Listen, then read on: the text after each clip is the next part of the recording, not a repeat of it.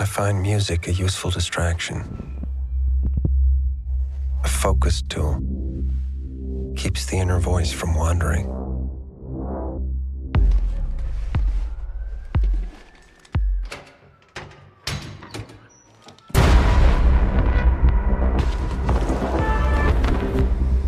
This is what it takes. My process is purely logistical. If I'm effective, it's because of one simple fact. I don't give a For what it's worth, I would never have involved your female friend.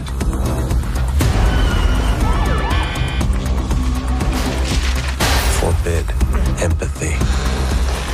Please. Trust no one.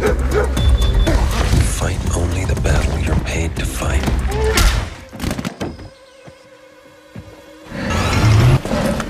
Breathe. Breathe. Calm. Prepare to be excited. This is what it takes. If you want to succeed.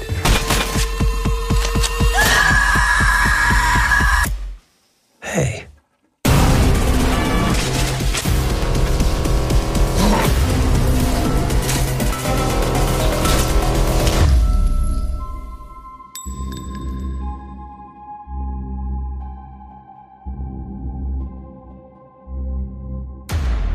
Welcome to the Strange Harbors podcast, a weekly discussion of film, television, and pop culture. My name is Jeff Zhang, and tonight I'm joined by Amir Touré and Derek Wong. So tonight we are talking about David Fincher's new film, The Killer, which stars Michael Fassbender, Tilda Swinton, and Arliss Howard. A movie about a hitman whose world is turned upside down after a botched job. It premiered at Venice Film Festival earlier this year, and a few weeks after its theatrical release is now streaming on Netflix. I'm actually really excited to talk about this movie because I believe this is our first David Fincher. I think we almost talked about him on our top 25 of the decade list a few years back. You guys both loved The Social Network, so we did talk about him a little bit. We right? definitely haven't given Fincher a whole episode. Did we have The Social Network, both of us, on the top 25? That was my number one, I think. Both of you guys did. It was your number one? I think mine was really high Pretty up sure there, it was my too. number one, if I remember. I thought it was your number one, too, Jeff. Was it my number one? Maybe. It might have been. I know it was like top three, at least. But I love Fincher. I think maybe this is one of the filmographies where all of us have probably seen most of his work. Any Fincher blind spots for you guys? Anything you guys haven't seen?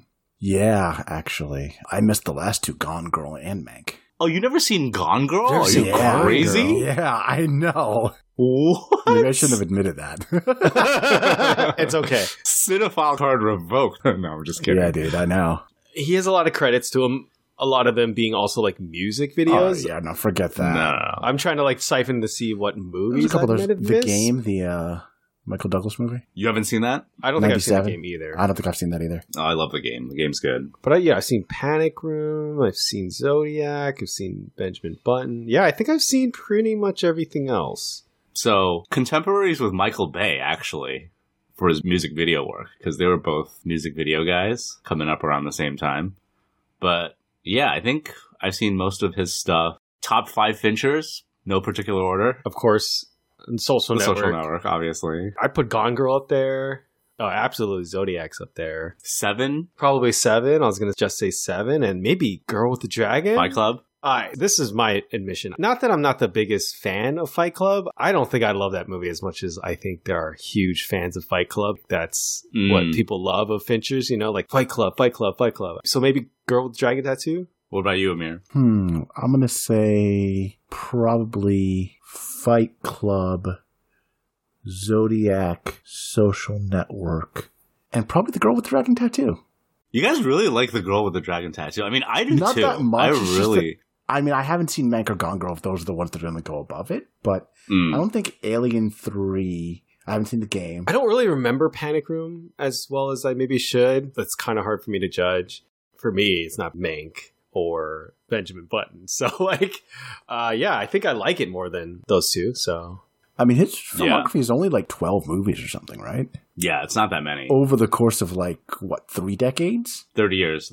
Alien 3 was 92, and then so The Killer's really 2023. So, like, a top 5 is a pretty big chunk of it, right? So, top 5, no particular order. Well, top 1 and 2 are Social Network or Zodiac. I think, depending on my mood, are interchangeable maybe. And then I want to say 7. And I feel like you can't go wrong with Fight Club. I'm going to give away early, but The Killer. Wow. All right. That's interesting. You like The Killer a lot. Were you about to say controversial? No, but I don't know. Like, surprising, I think. Because, all right, I go the other way than both of you on this, where I actually really like Fight Club a lot. I just have a lot of attachment to that movie. I guess, like, which is when I saw it in my life and stuff. Kind Club's a big one for me. I still put that towards the top, I guess. And a lot of continuation of theme with Fight Club into The Killer. Yeah. Kind of companion pieces there. Did you guys watch The Killer in theaters or on Netflix? I couldn't catch it in theaters around here. Yeah, it was not playing in any of my theaters, or else I would have definitely tried. I wish I had, because I actually even watched it on my computer, so it's not even like a 4K screen. So it was like, this just does not look as good as I was imagining. That kind of sucks. Maybe had I seen it in theaters, I would have felt a little differently about this movie. I can't believe they didn't push it into more theaters. This movie is, I think, predominantly like a great theater experience. This movie has some of like the best nighttime photography maybe I've ever seen since, I don't know, like Nope from last year or something. It just looks so good. And then the Netflix compression, everyone's talking about it, just fucking kills it. It's just not as crisp, not as sharp. I saw it in like one of those AMC Dolby theaters too with the sound. And the sound design in this movie is bonkers good too. So there's that like tactile quality to this movie that you only get in theaters that just Netflix does not provide. Yeah, I think I might have missed a lot of the experience on this one, to be honest. But I enjoyed it just as much on Netflix. Maybe not just as much. It was still pretty good watching it the second time around on Netflix. You didn't find it a little talky? Oh, I love that 25 shit. Minutes? I was reading what you said about Ashley's opinion. Yeah, I mean, I watched it with Ashley, and she's like, this dude does not shut the fuck up, you know? And she tapped out. She's like, I can't watch this. I mean, she's not so wrong. fucking annoying. She does. No, she's not wrong. She's not wrong. I don't think she's wrong. But I think that's part of the charm of the movie and part of why I like it so much. I think this is my favorite movie of the year so far. Wow. Is that crazy to say? No. Is that crazy to say? It's not as ambitious or like as big as something like Oppenheimer or Killers of the Flower Moon. But there's like remarkable depth to this movie that not a lot of people I feel are picking up on. They're just talking about like the plot and what's going on in the movie and not really diving into the themes and what David Fincher's going for. And I just really vibed with this movie. And this movie is very funny too. It's surprisingly funnier than you would expect. I fucking vibed with this immediately. What were you going to say, Amir? I agree with you that people aren't picking up on it because I really wasn't picking up on it. I read your review. I was like, oh, all right, there's definitely some more stuff to talk about here than I thought. I just kind of was like, all right, this is like fine. It was like a B Fincher. This is okay. But I definitely wasn't loving it. I wasn't enraptured. I definitely had time to think about plot holes and shit, which is not a good sign, right? I'm not a plot hole guy, right? So like if I start thinking about that stuff, that means that something's not entirely clicking for me.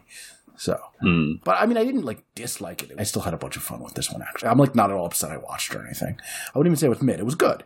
I just wasn't as blown away as you were. I think the first reaction people have is like, oh, it's minor Fincher. Yes, right? That was definitely my gut reaction. I was surprised to hear you put it in a top 5 all time of Fincher, even though he only has like 12 movies. People think it doesn't stick to the ribs as much as like something like The Social Network or Fight Club or Gone Girl or like any of his other movies.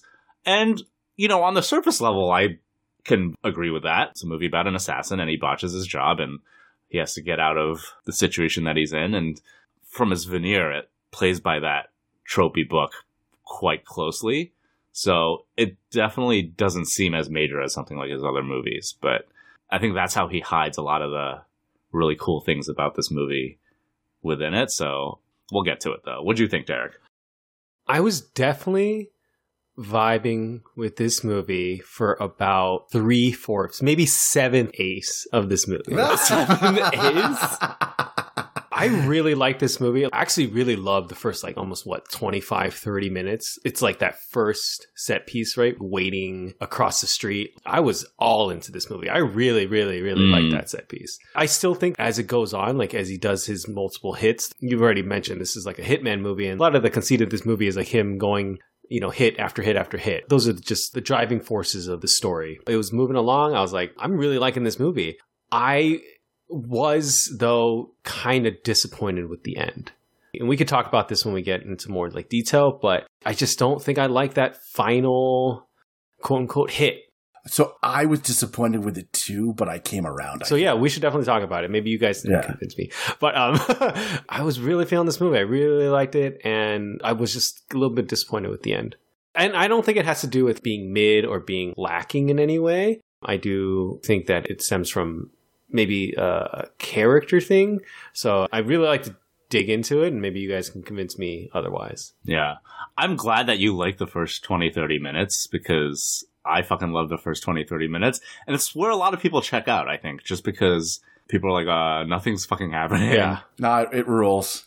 Yeah. It's so good.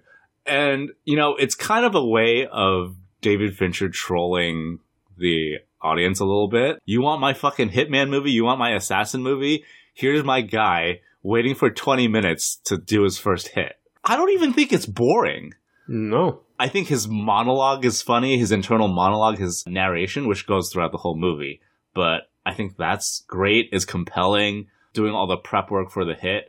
And I think it's fucking hilarious that it's all of these precautions that he's taking, all this prep work he's doing, just lining up that shot, and he fucking flubs it. It's so fucking funny. Yeah, the irony of that long-ass monologue about preparation and talking about all that stuff, and you see him waiting and being so patient, and then he completely fucks it up. It's very ironic, very funny. It is very, very funny.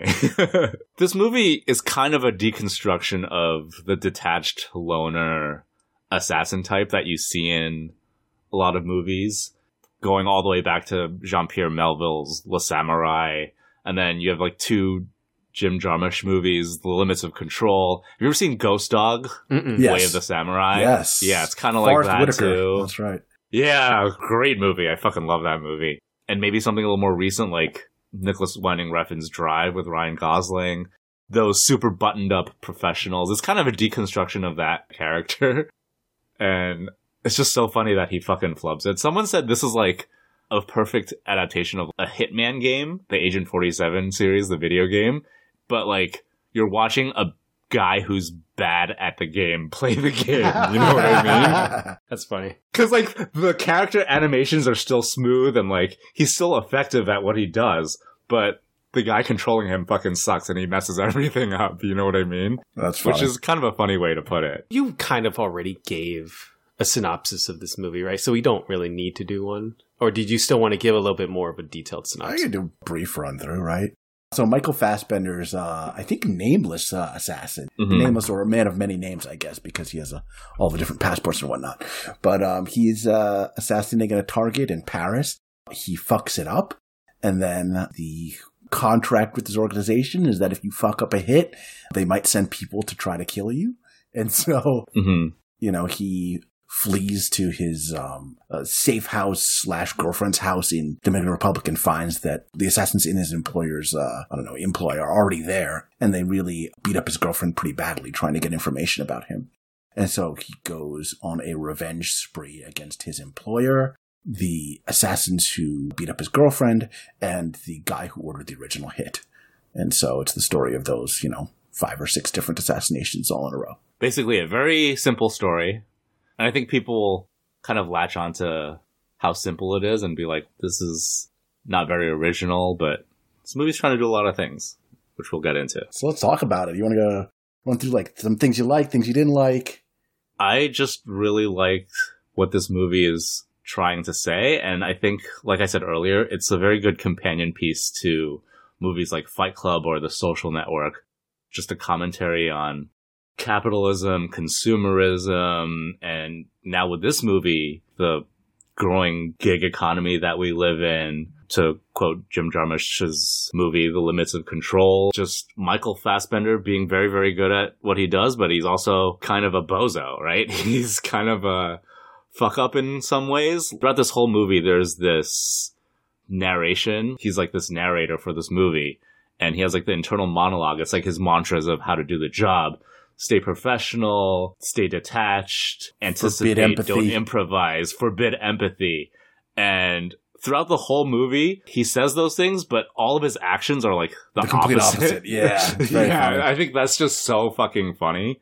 And I think that's what's interesting about this movie. I think there are people who just don't get it. They're like, well, he doesn't even follow his own advice. I'm like, yes, that's the whole point. Yeah. Yeah. Absolutely. There's so many things this movie is trying to do, which I fucking love. I think you have to dig into that. Like, your first point was the capitalism gig economy thing. Run with that for a little bit, because I think you have to lay it out, because, as you said, like, people aren't going to just, like, pick up on exactly it. What are the things he's laying out here? Okay, so what I picked up on immediately is, you know, like, the rigmarole of... the WeWork office? Yeah, well... You know, first of all, the product placement in this movie is crazy. Squatting out of an empty WeWork office. He's talking about Airbnbs. He's going to, like, the stats about McDonald's. He's eating McDonald's outside of his hits. He's squatting out of rental cars. He's talking about Airbnb superhosts. His character is, like, this archetype of, like, silent assassin from all these cool movies that you've seen before. But when you're thrown into, like, this capitalist society and like this consumerism that we're a part of every day, it's just not fucking cool anymore. You can't be fucking Ryan Gosling and Drive and like still eat McDonald's, sleep in Hertz rental cars and work out of empty WeWorks and talk about Airbnb superhosts. It just doesn't work that way. It's not as cool. And it's talking about like how we're cogs in this consumerist machine. Even people like Michael Fassbender as the world's coolest assassin can't fucking escape that. I guess that's part of the deconstruction that, you know, okay, it's no longer cool because the coolness has been destroyed by the gig economy capitalism thing like everything else. Yeah, absolutely. I always think about like film writers now, AV Club laying off all its writers, big publications laying off all of its most talented journalists.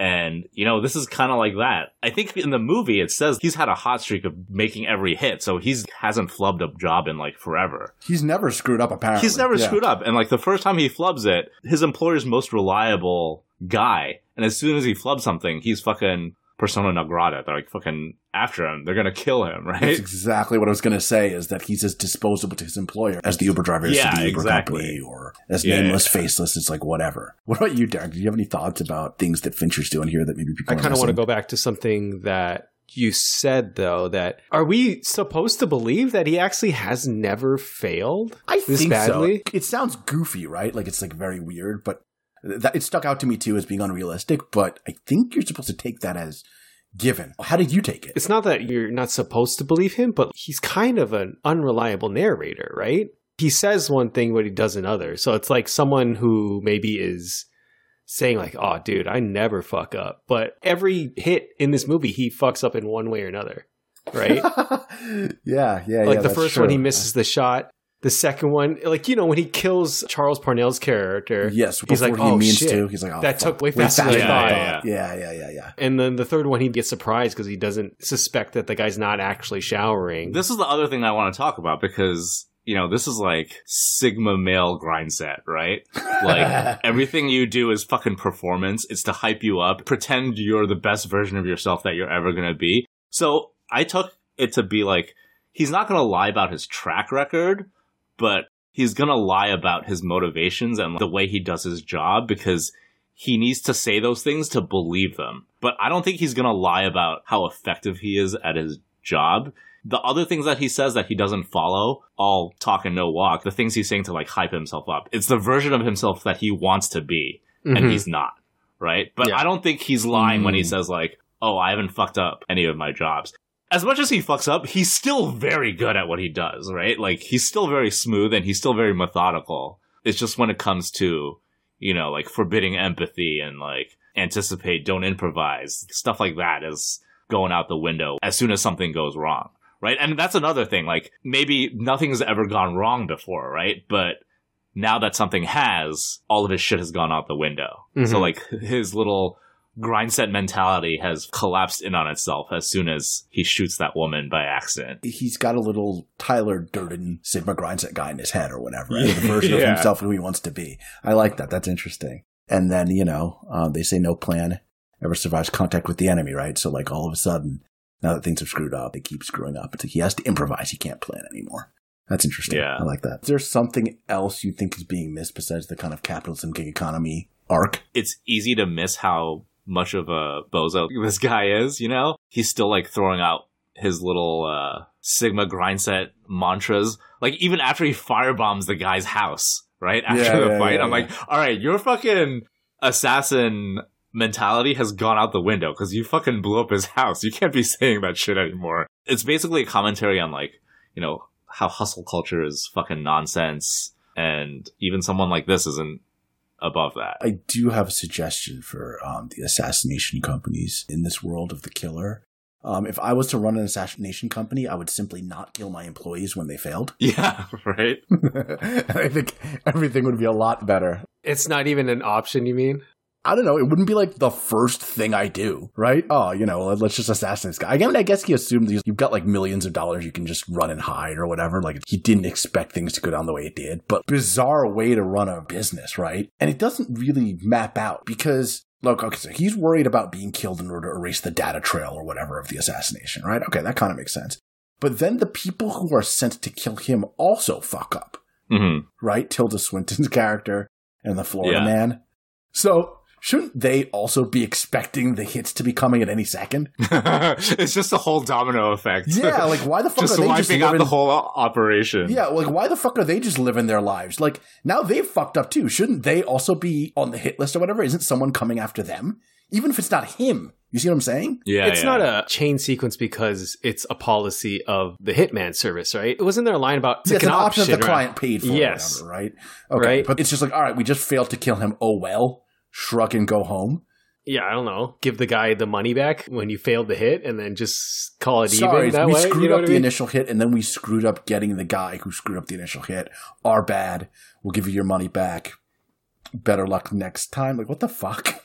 I don't know. That's just not something I was thinking about. Yeah. I was just too taken by the movie to like That's think what of I the meant plot by hole. not having me fully in its grip as I was thinking about this weird stuff. And I'm like, that means that I wasn't completely enthralled, right? It's not like there aren't things in this that work for me, though. Like, I don't want to give that impression either. But to address what you're saying, though, I think those are two different things, right? Because Michael Fassbender, for sure, his fuck up is that it's for the client. He kills an innocent bystander and he flubs the client job, right? Right, yeah. And then to kill him, that's really just the insurance option of cleaning up your own mess. So they're not really the same. So I can see two different approaches of not having a domino effect. Right, cascading throughout the whole organization of killing everyone. It just doesn't really make sense. But I get what you're saying. Yeah. All right, there's a plot hole to my plot hole. Fair enough. But I mean, it's not like the entirety of the movie doesn't work for me. There's a lot of things that I liked here. I thought the not chase in Paris was super intense.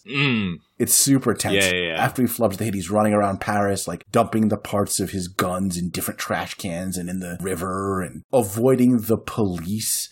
Even though they're not like directly chasing him because they don't know it's him yet. He is the person they're looking for, right? So it's incredibly tense. He's on his little city bike scooter or whatever it is, trying to evade police detection when they don't really know it's him. I thought that was really, really a really, really tense scene. I actually really liked that a lot. Yeah. So like another thing of this movie is like he's got backup plans for his backup plans and he's methodical, but no one's actually looking for him. You know what I mean? His precautions are like really not for nothing, but it's another commentary on how consumerism has distracted everyone, that you can be pulling these jobs and no one would even bat an eye at you, The trick is to be like barely noticeable. He's got like his little German tourist outfit, but all those things in the middle of the movie, he's like, oh, thank you, Wordle. Some dude's way too busy playing with his Wordle to notice that he's like breaking into the office building. You know what I mean? Right. So like it's all these little name drops of things that are distracting people while he's going around murdering his targets. I don't know if I think that means all his planning this for not, though, right? Because, like, no. Maybe had he not done all that shit, they would have caught his ass, right? If you just go and murder someone in broad daylight, right? And that kind of plays into the ending, too, a little bit, which I'm sure we'll get back to. What about you, Derek? Were there stuff that you like particularly loved about this movie that we didn't mention, stuff you hated? I do want to elaborate on what Jeff was saying, though. I think there's an aspect of his paranoia, though, right? That being ready and seeing the different scenarios play out in his head and trying to plan for them, that is the reason that kind of saves his life. No? Because isn't it he takes an extra day, he gives up his seat on the flight home because he's paranoid that person is on his plane to kill him. Yes. Yeah, right? Yeah. It's not all for naught, right? It's that's a very unintentional. It's by accident again still, but it could have potentially saved his life, right? Those things that he's doing are not stupid things, like pretending that he's being like a cool assassin guy. He is pretty much a cool assassin guy. Like, he's balancing the glass on the door handle as like a little triple arm if someone comes in. That's a neat little Borny touch, right? That's a very stick the newspaper into the toaster to blow up the house type of deal.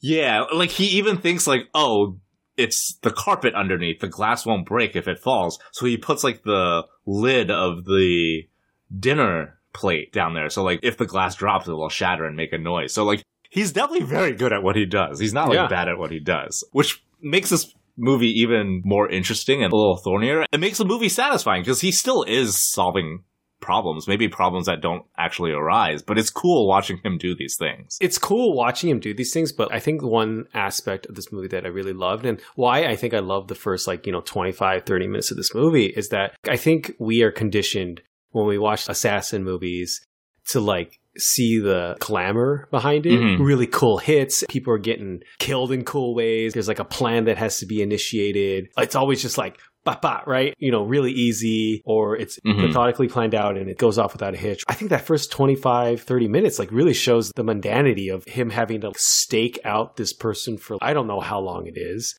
Right? He's like sleeping on this adjustable table. There's this cool line about someone said like sleep deprivation isn't torture because, he's like probably not getting much sleep, right? Trying to stay up as long as he can to like stake out this situation. Like he says, like has to eat McDonald's. Like he calculates everything in the amount of protein he's eating. I love that kind of specificity showing us that this is a job. It's not an easy job, right? Like it's hard. I wouldn't want this job. That's like Fincher's commentary. This is just like any other job, any other fucking mind-numbing job that you have in today's society, right? Except at the end of the day, you shoot someone in the head, right? Yeah. But his whole narration is so overwrought. It's so funny to me. Like he's talking about world population and like how many people are born every second, how many people die every second, and how when he kills someone, nothing I do will put a dent in those metrics, stuff like that. Yeah. It's just so over the top. Is there anything you guys didn't particularly like about the movie?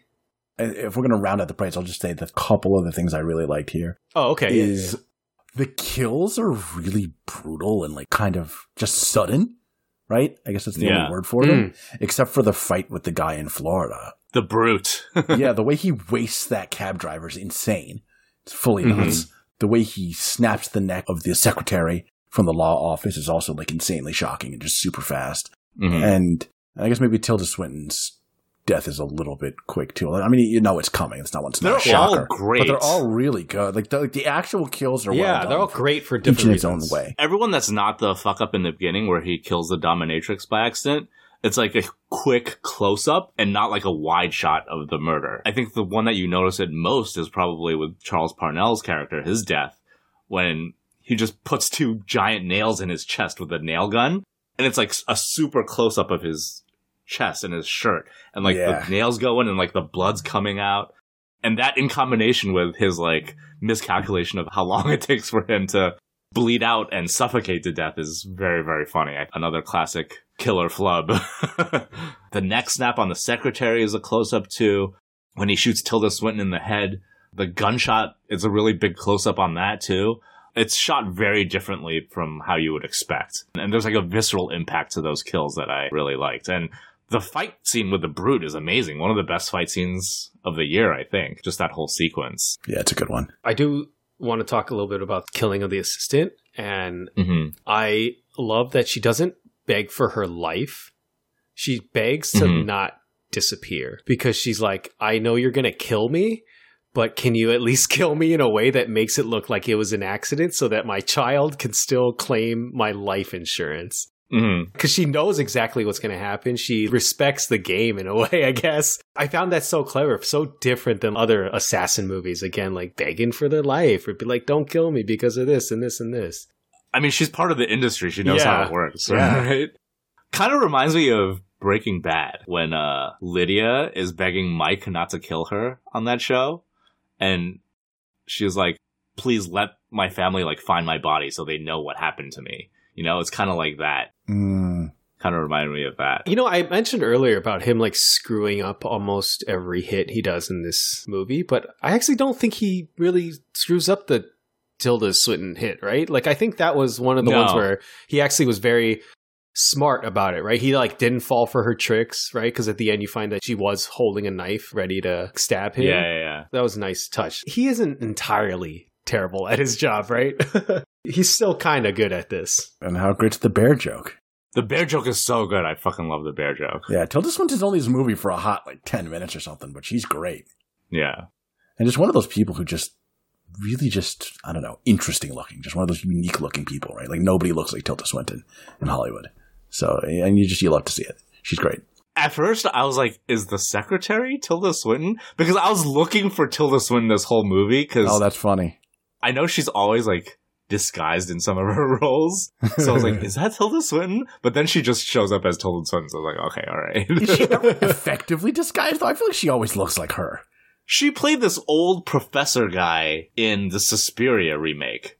Oh, see, I didn't see that. When they could have just cast some guy. For no reason, it's fucking Tilda Swinton in old man makeup. What is that Amy Schumer movie? Trainwreck? Yeah, doesn't she play Amy Schumer's boss? Oh, yeah. She does not look like her. Yeah.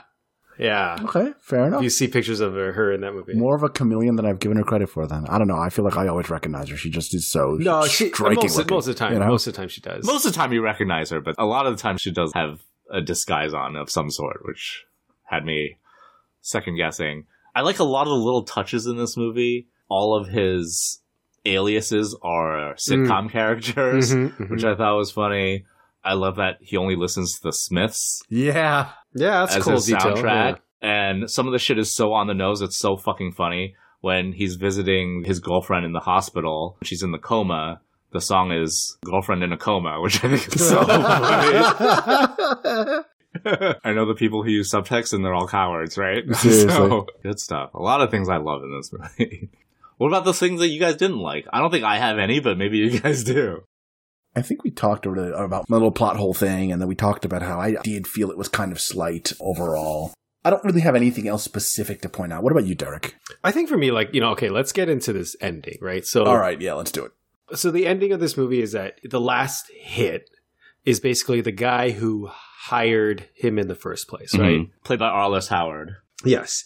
And he gets to this guy's house and you think he's there to kill him, but basically he's there to just threaten him and basically scare the shit out of him so he won't come after him, but he lets him live, right? Throughout this whole movie, he's been very best as he can, calculated and very, he shows a little bit of remorse and respect, when we talk about that secretary kill, but he still kills her, right? It's not like he lets that go, right? It's still someone he kills, ties up loose ends, kills the cab driver without really remorse. So I don't know. I don't know if I entirely believe that he would let this person go. That's not what bothers me about this scene. I think what bothers me is that it feels like he's gone through this change, and I'm not entirely sure I see how he gets there. Especially with a movie that is so reliant on narration, I would think that it would be more forthright with the information of why he's letting this particular person go. Okay, I think he does say it though, right? Because he says... You can't see me, but I'm giddy to give you a rebuttal on your point. Okay, but, all right. Amir, go ahead. I'll go first because I think the first thing is he talks about how it's just simply too much trouble to kill rich people. Okay. Because the cops come after you directly in proportion to the person's net worth or whatever, which is pretty fucked up. But okay, he does say that. line. He does say that. And then he's also he is finally adhering to one of his old rules, right? The old rule of don't kill anybody unless you're getting paid for it. So in a way, you could look at it as him. We talked about him like not following his own mantras, but you could see in here where he is. He kills the other assassins and his boss out of revenge, really, right? He doesn't have to do that. He could just go disappear. But he's pissed off and he wants to kill them. And he gets to the final guy and he's like, you know what? This is too much effort. He's rich. I'm just going to let him live, right? And that's the ultimate commentary on like what he's been talking about in the whole movie, right? Is that like, okay, this guy is a gig economy assassin and, you know, people who constantly Uber or constantly DoorDash or whatever who are rich can just do this with no cost. And that's the same thing this guy can do. He can hire assassins at no cost. And it's never going to blow back on him. It'll blow back on other people, but he's too rich for consequences. Yeah. So to flip the saying around, this is the rule to the exception, right? Like this is him actually following his own rules. Mm-hmm. Because this dude's a crypto billionaire. So like if you kill him, what he said about coming after them directly proportional to their net worth, that's exactly what's going to happen. Where everyone else he kills, like the cab driver, you can easily disappear. He's just a cab driver. And then everyone else he kills are part of like the wet work organization, right? Mm-hmm. So like I feel like they're easy to disappear too. But this guy, as soon as you kill him, is going to be a shit show, right? Like he's probably quite famous and he's well known. So like if you murder him, it's going to be a problem. So like the best thing you can do is to scare him and hope he doesn't come after you. And ensure that he wasn't coming after you for a reason, right? And it's not like personal. Yes. Yeah. Mm-hmm. Yeah. It is important that he talks to him and gets that information from him, right? That's not just like window dressing. He really does want to know. It's like, hey, if we have personal beef, I'll just kill you right here. Mm-hmm. Like, I need to know that this was all like a corporate fuck up, essentially. This was all just a mistake. And so he buys himself a little insurance that way. And he thinks that this is like a guy that you can scare. Mm-hmm. You're not making an enemy for life of somebody who's also in the criminal world who's going to come after you or whatever. Like, this is just like a doofus who was ordering a service, who's ordering killers the way you order an Uber, and something got screwed up, right? And I think I understand that. I understood why he doesn't kill him by the end of this movie. Mm-hmm. That wasn't my issue. It was more that I thought he abandoned the idea, and I'm saying Fincher abandoned the idea of the narrative at the end. But I guess you guys do bring up a good point that he does say like earlier in the movie about killing people in relation to their net worth. I guess maybe I didn't pick up on that. And now that you say that, it can explain why he doesn't kill him at the end. But I guess for me, it was just as the movie went on, I think the narration decreased. And I think that's you kind of forgot about it. You kind of forget about it. And like, I think it's such a great thing about this movie and about this character. And it just kind of whittles down by the end. And like, he kind of forgets that he has a character that basically speaks his mind at all times by the end of the movie. Yeah. So, I mean, the thing I want to say about that is the character doesn't go through a change in this movie, right? Like, there really is no change. And it's about how we can't really escape the system. Where, you know, something like Fight Club, what is that, like 20-something years ago? They do blow up like the credit card buildings at the end, and it's like a fight the system, although in kind of a fascist way. But it is kind of like a fight the system kind of movie. But this one, it's, you know, it's kind of resigned to the capitalist rot, right? And, you know, Michael Fassbender, he's talking about world population, but he's also talking about himself when he says, like, nothing I do will put a dent in those metrics, right? So it's kind of like how you can't get out and there's no use in fighting, right? I waited until we were talking about this final hit or non-hit on the Arliss Howard character. But do you guys get the feeling of this movie as autofiction for David Fincher and like a parallel to his filmmaking and his career? Kind of. And I think I was kind of alluding to that a little bit when I was talking about assassin movies being this glamorous thing, but this is just a job. There's mundanity to it. And you can kind of take that as being a director too, right? This is a job to him. And in a way, there is a grind to it, right? And like, it's not always glorious and it doesn't always go right. But he is good at what he does, but he's allowed to fuck up at times. Like anybody. This movie is about like a technical fetishist perfectionist, just like David Fincher is, right? Like that's his style of filmmaking. He demands take after take after take. He plans all his shots out in advance and he's very, very meticulous about shooting. And his whole method of making movies is problem solving. So it's kind of like a parallel to Michael Fassbender in this movie. And like he's kind of making a parallel to himself. And even more so, it's about a guy who fucked up his last job because Mank was fucking terrible. Right? I think it's really hard to pick out Fincher's best movie, but I can without a doubt say that Mank is probably his worst. Wow. I really didn't like Mank. I remember I saw it once. Yeah, I've never had an inclination to watch it again. I don't even remember it. It's really sad to say that, but I don't really remember the movie at all. So, interesting line between Mank and The Killer is that Arliss Howard was in Mank as the studio exec. So, can you read into that a little bit? Where it's like, oh, you can never kill the fucking big honcho, right? Like, you're always going to have to kowtow to the person with the money, right? And that really ties in, like, this capitalist takedown theme of the movie, too, which, oh, it's so fucking good. I love it. You're only able to take a limited revenge on people around you who are at your level or below, but you're never going to be able to actually take a blow at the people above you or destroy the system because you just don't have that power, right? It's the kind of realist, pragmatist, cynical, depressing ending to Fight Club's romantic, unrealistic, rebellious fight the system ending. Yeah, that's interesting. I like that. There's a lot to read into this movie, but not because like the rest of it is boring so that you have to find a deeper meaning. There's your dopamine hits in this too, right? You got all these assassinations and problem solving, you know, the stakeouts, the fight scene is amazing. It's good stuff. It's good stuff. Even if you can't dig deeper into the movie, it's fine. There's plenty of things for everyone to like. All accounts, it's doing well, critically praised, but also, you know, it's doing well on Netflix. It was number 1. Yeah. In the top 10 movies, when Mank never hit anywhere close to that. It is a little bit of a hit for Netflix and for him, Fincher. Yeah.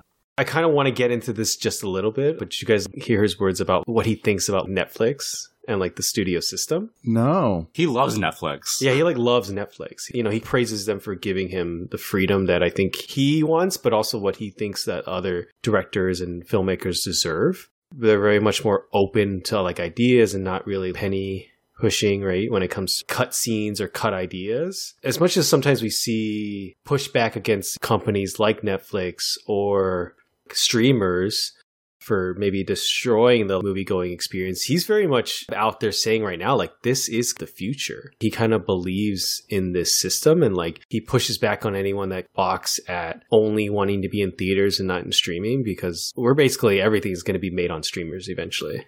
It's kind of how I read it. Fuck that. He's a bozo just like his character. You know? No, I'm just kidding. Like, you can't be surprised that he has that opinion though, right? Because he kind of launched Netflix with House of Cards because he was the executive producer and he was one of the first proponents of that. And it makes sense because he's like a promoter of digital photography too. Like, he always is pushing the boundaries of what digital can do. So I'm not surprised. He does a lot of stuff for the streaming platform, especially Netflix, like Mindhunter he did too. The way that show got 2 seasons, as much as I want a third, is kind of a minor miracle that people actually watch that, you know? And he got 2 seasons out of it just for being David Fincher. Yeah. But yeah, he defends streaming, so it's fine.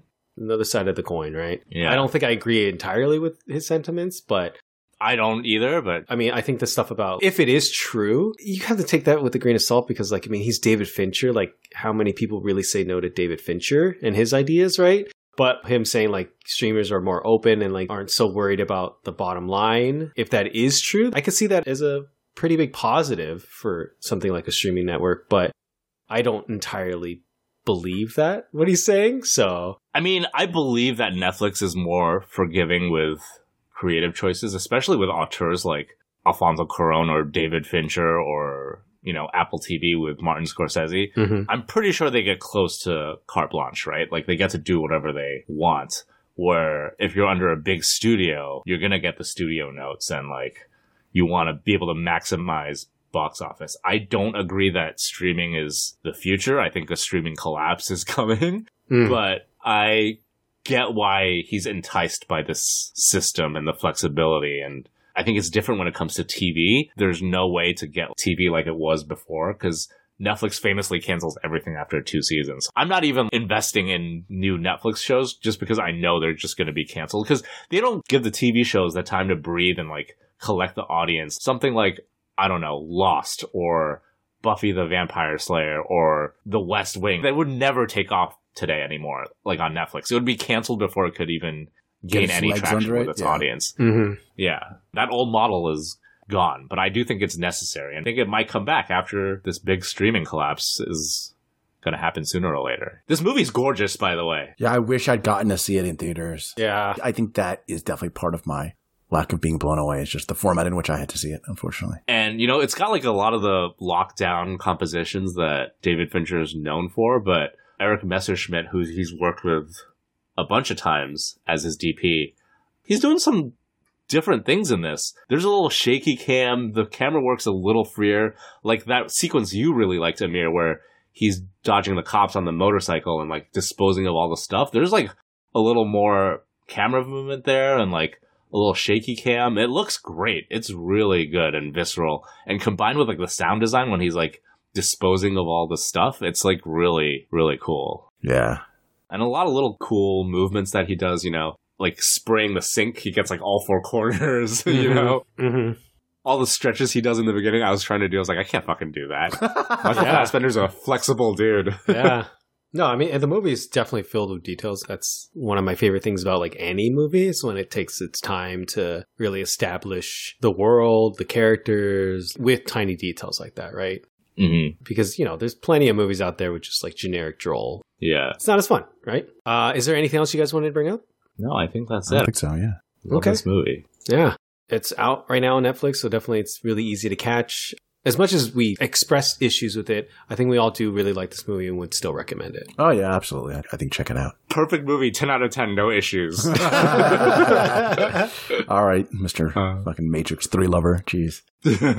Well, that would be a perfect place to end. So, Jeff, where can people find more of your work? You can find me on my blog at strangeharbors.com, where I reviewed David Fincher's The Killer. You can also find me on Twitter and Instagram at Strange Harbors. What about you guys? All right. You can find me using that little like glass and dinner plate trick to make sure I don't get crept on by the ops. What about you, Derek? You can find me at The World's Okayest Photos on Instagram. But if you like this podcast, the easiest way to support our show is to subscribe wherever you get your podcasts, whether it be Apple, Spotify, Google, or any of the other popular apps. If you're listening to us on Apple or Spotify, please do us a favor and give us a great rating. It really helps to get our voices out to more people. Yeah, if you have any questions, comments, suggestions on our episode on David Fincher's The Killer, feel free to shoot us an email at jeff@strangeharbors.com. We like getting listener mail. Sometimes we even read it out on the pod. We will see you guys next week. See you guys next week, everybody. See you guys then.